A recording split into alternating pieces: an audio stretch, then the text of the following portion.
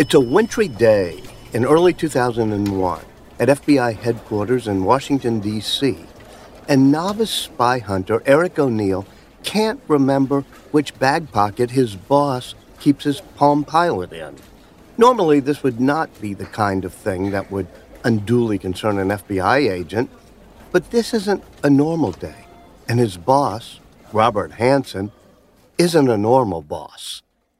Hansen is a long-standing veteran counterintelligence agent, but the FBI suspects him of something else. That for decades he's been selling out vital intelligence secrets to the Russians in exchange for cash. With Hansen due to retire in a matter of months, there's precious little time to catch the suspected traitor in the act. Today is the day to strike.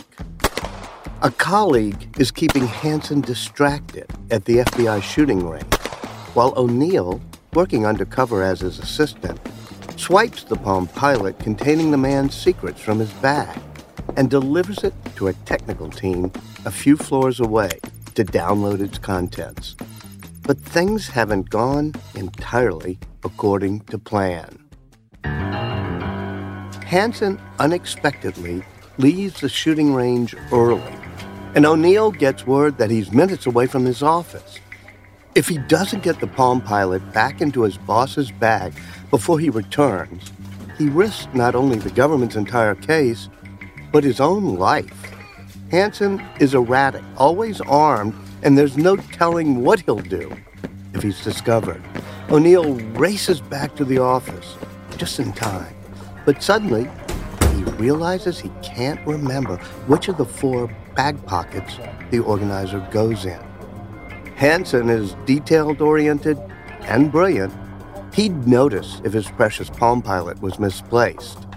Making his best bet, O'Neill picks a pocket, gets the organizer back in the bag, and is back at his desk moments before Hansen opens the door. But did he get it right? I'm Walter Isaacson, and you're listening to Trailblazers, an original podcast from Dell Technologies.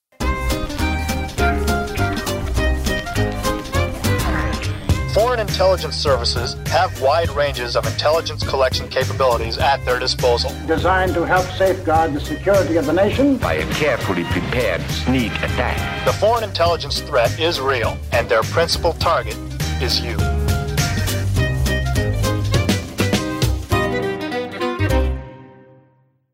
The story of modern, technology-enhanced espionage starts during a conflict that would define and reshape almost everything about the 20th century, and it begins not on a battlefield or in some heavily guarded underground bunker, but a lovely manor in the English countryside. I think the Second World War created modern intelligence as we would recognize it today. Calder Walton is the assistant director of the Applied History Project at the Harvard Kennedy School and the author of Empire of Secrets, British Intelligence, the Cold War, and the Twilight of Empire.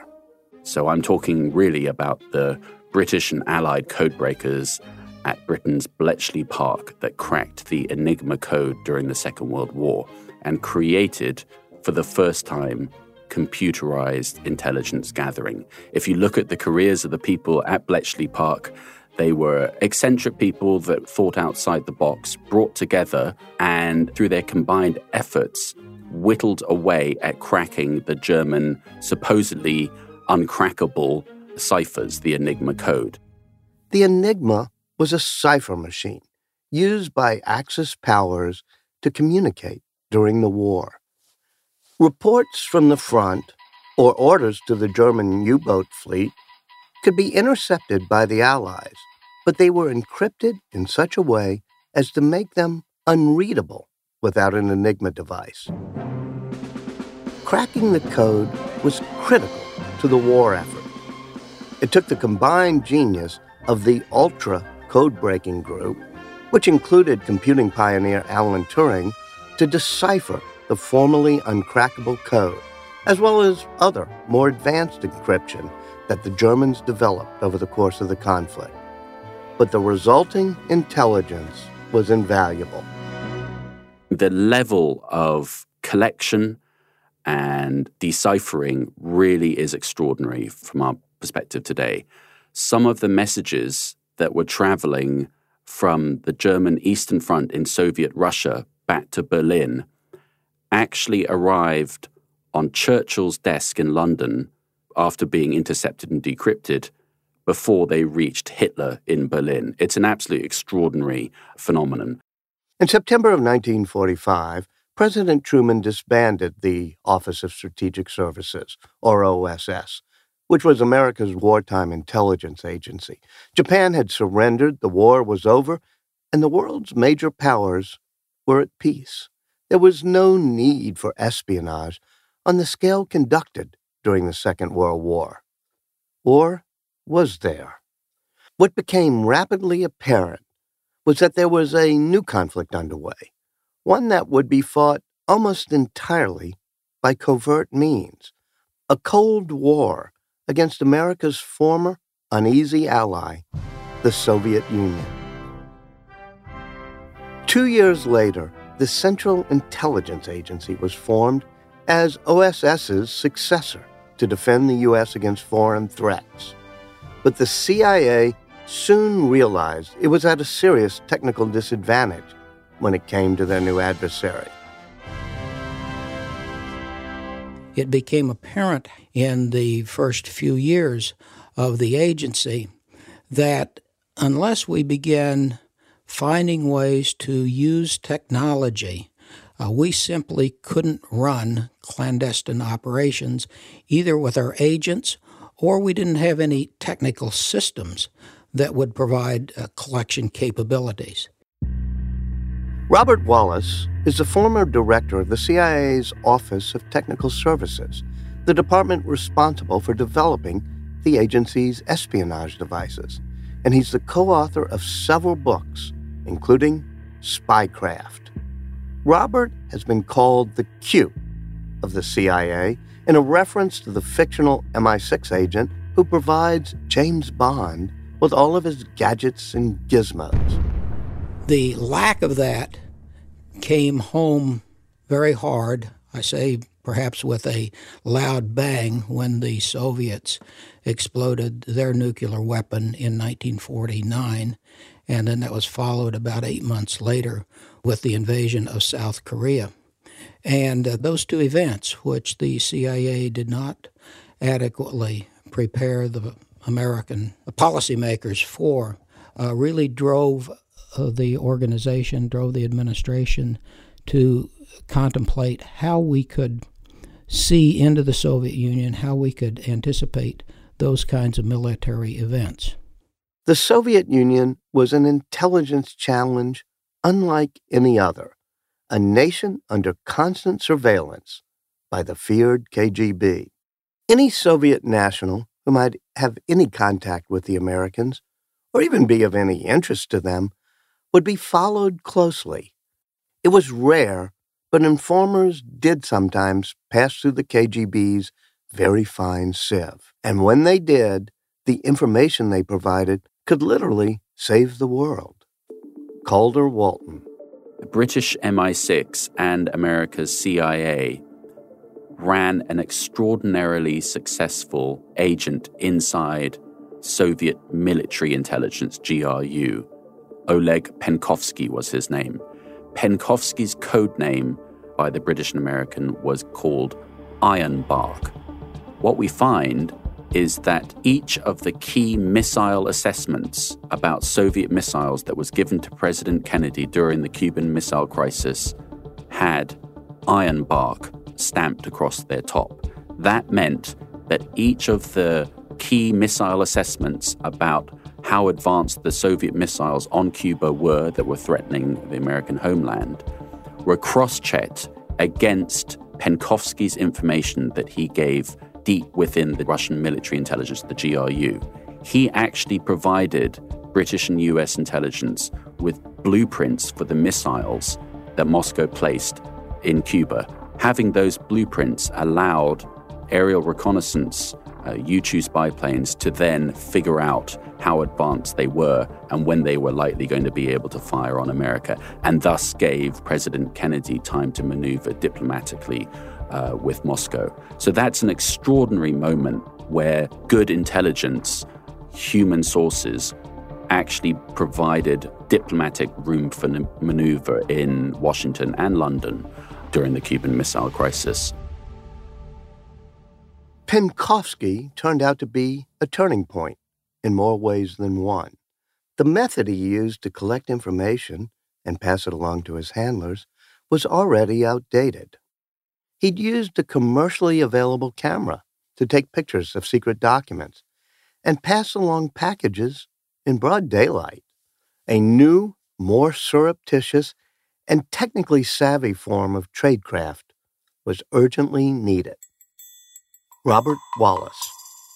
Penkovsky needed a better way to collect his information than what he had been using. He needed a camera to take photos of the secret documents in a way that would not be obvious to anyone who might happen to see what he was doing.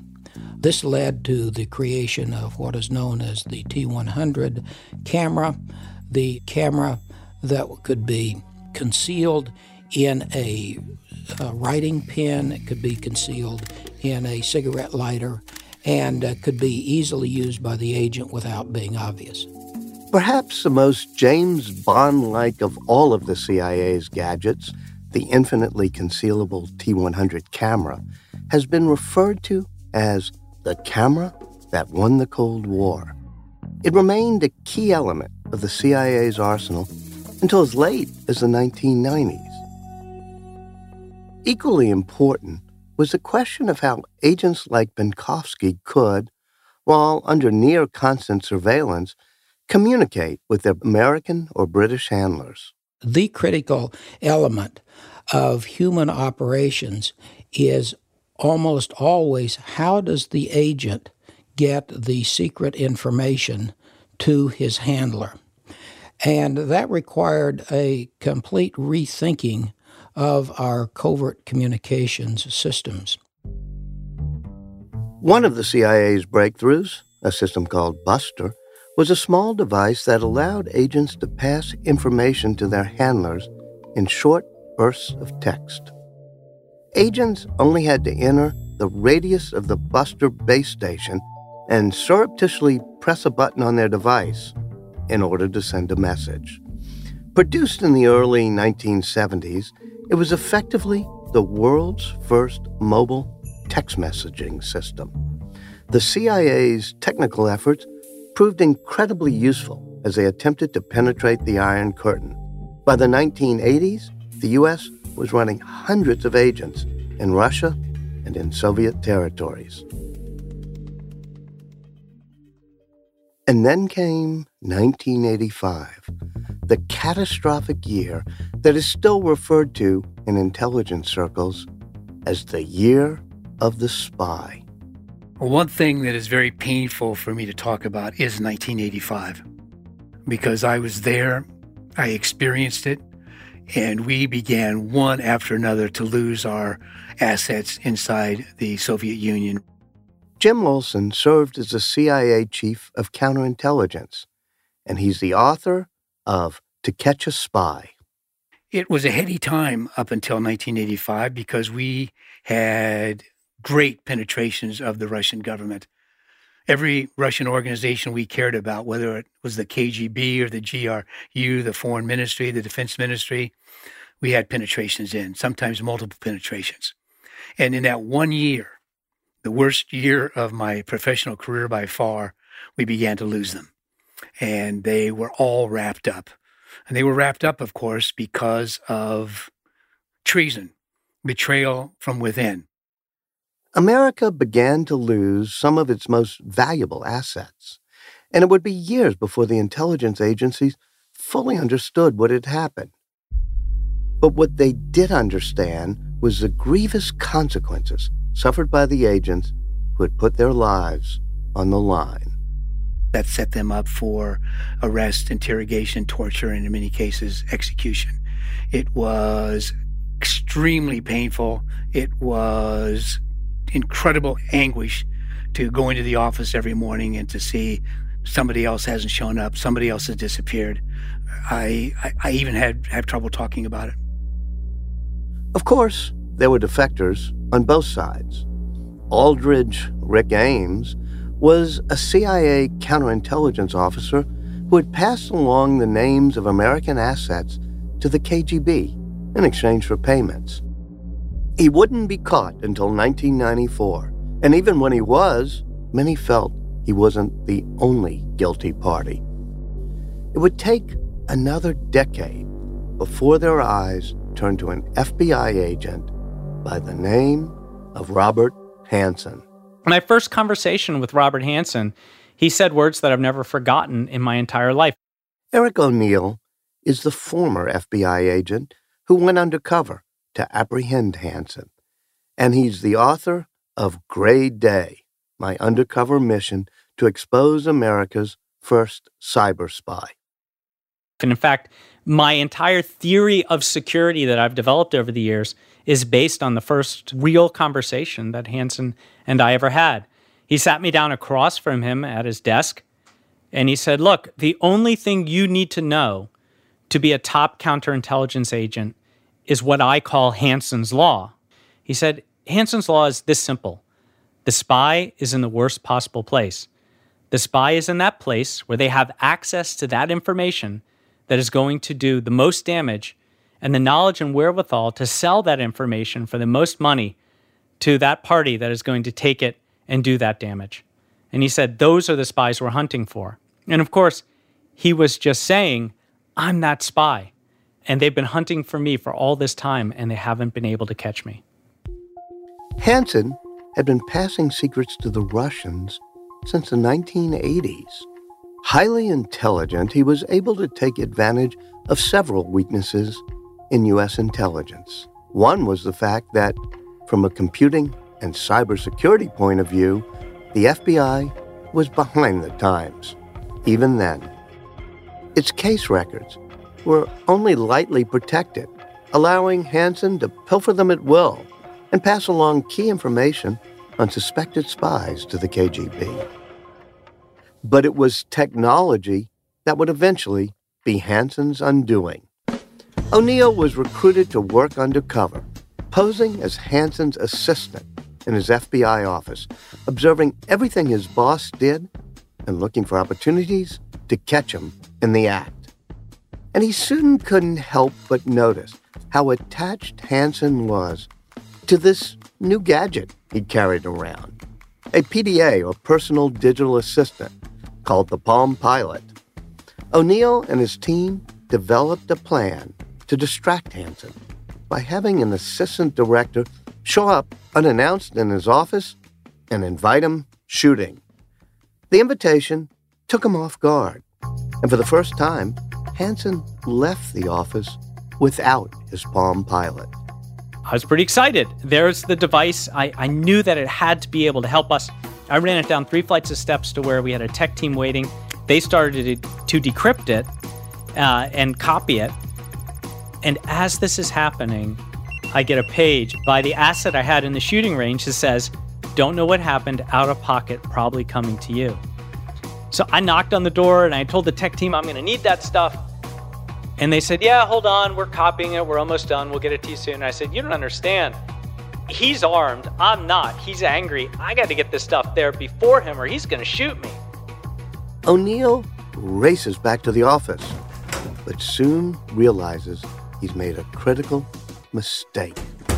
And I got in the office, got to his bag, and realized I had a Palm Pilot in one hand, a floppy disk, and a data card in the other. That's 3 things I'd taken from his bag. There were 4 pockets. They were all identical. I had no idea what pockets I pulled this stuff out of. Just rookie mistake. And I hear him coming through the door. So I just dropped all 3, zipped all 4 pockets up, ran to my desk, put the best poker face I've ever had on. He comes through my office, glares at me, goes into his, slams his door. And I hear the telltale zip. And I just sat there thinking, I've blown the biggest case the FBI has ever run. There's no way I got this all right. Luckily, Hanssen didn't notice anything amiss. And with the data collected from his Palm Pilot, the FBI was able to apprehend Hansen red-handed just days later as he attempted to leave a package of classified documents at a dead drop site in a park. He would receive 15 life sentences with no chance of parole. And not long after, the FBI made a long past due overhaul of its computer systems. I like to say that Robert Hansen is the architect of the modern secure FBI, because by analyzing all the ways that Hansen was able to exploit the flaws in the FBI security, the FBI rebuilt their security from the ground up. They are now worlds past where they were in the year 2000 and 2001, as far as computerization, as far as security, as far as internal security, as far as all of the checks and balances you need to make sure that a trusted insider, a mole, a spy like Hansen, can operate from within the agency. Mere months after Hansen's arrest, the United States would face an entirely new intelligence challenge, one that would make the Cold War seem like a distant memory. The terrorist attacks of September 11, 2001, called for a very different response than the conflict with the Soviet Union. There was no Al-Qaeda embassy in Washington to bug, no diplomats that could be tempted to the American side with the promise of money and a new life in the USA. And technology would have to quickly adapt to the changing times. Robert Wallace. Were we positioned technically to deal with that? I'd like to say yes, we were. Not because we had worked on systems that specifically would be beneficial in the war on terrorism, but because we had systems that could be rapidly adapted to those needs. Specifically, those were the geolocation systems. We could find the people. They were the communications intercept systems that we had. We could hear the people.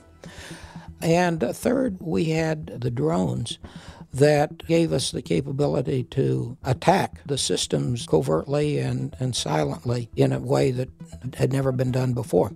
All three of those technologies and those systems were developed in the 1990s prior to 9/11, and they were ready for use when that occurred. One developing technology that proved essential to identifying the CIA's person of interest was facial recognition. Digital technologies enabled us to have the kinds of digital photography with the resolution or the pixel distribution that made clear matching both possible as well as reliable. We were collecting a variety of possible images of people from around the world who might be of interest, and when the CIA in a joint operation captured the first high-value terrorist in 2002, he was identified conclusively as the right person by the facial recognition technology. But like all technologies, this can be a double-edged sword. Facial recognition software is now so easily accessible that it's actually making it much harder to be a CIA agent in the field. Jim Olson. Our clandestine task of operating overseas has really been complicated by what our adversaries can throw against us in terms of technology. We hate things like facial recognition and the fact that there are cameras everywhere, including pinhole cameras. I remember when I was on active duty, for example, that I could cross international borders with relative ease, even with false documents and an alias, because at that time you would have kind of a bored airport official or a passport clerk kind of glance at you and then stamp your passport and you're in. That's all changed today because of technology, because even small third world countries have scanners, they have databases. They can instantly check your addresses, your phone numbers, your place of employment, sometimes your family members. The requirement for us to have much deeper backstopping for our alias documentation has really changed how we do our business. We can still do it, but it's a lot harder than it used to be. 9/11 also forced the country's sometimes competitive intelligence agencies to share information and to collaborate in ways they never had before. When we look back at that time period, after September 11th, we had to change. Cassandra Chandler is the CEO of Vigio Alliance and a former FBI assistant director. Prior to that time period, the CIA did have significant amount of intelligence. The FBI had a great deal of intelligence, NSA and other players. And the DNI, or the Directorate of National Intelligence, had a community with a lot of disparate components, providing what intelligence or information they thought was relevant to the other component. Now and after 9/11, it became more of a very integrated intelligence collection and sharing capability. Threats continue to evolve. In an era where virtually all communication is going online, espionage is not far behind. And the line between cybercrime and government-orchestrated spying is a very blurry one. What is rapidly becoming a problem for us in the cybercrime realm is that some of the cybercrimes are backed or supported or encouraged through state sponsors. And with these state sponsors, there's a lot of power and authority given, a lot more access into places. And what's needed to take that on, experts agree, is education. Anyone who isn't careful can lose control of their personal data, and the consequences can be devastating, whether it's a state secret or not.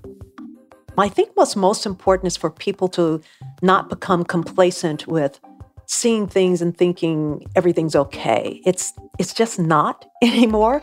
Electronic capabilities in the Internet of Things, cyber capabilities, artificial intelligence, it is capable of manipulating so much that you have to look at every bit that comes across your screen on the computer or across your telephone. That's, presently something like 27 billion mobile phones are now connected across the world. We've got to start looking at everything with a keen eye and a bit of suspicion.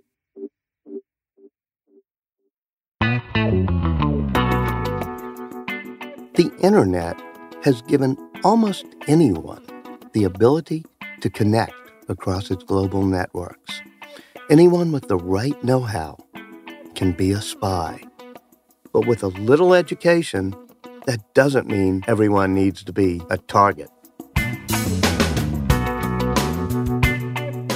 I'm Walter Isaacson, and you've been listening to Trailblazers, an original podcast from Dell Technologies. For more information on any of our guests, go to our website, delltechnologies.com/trailblazers. Thanks for listening.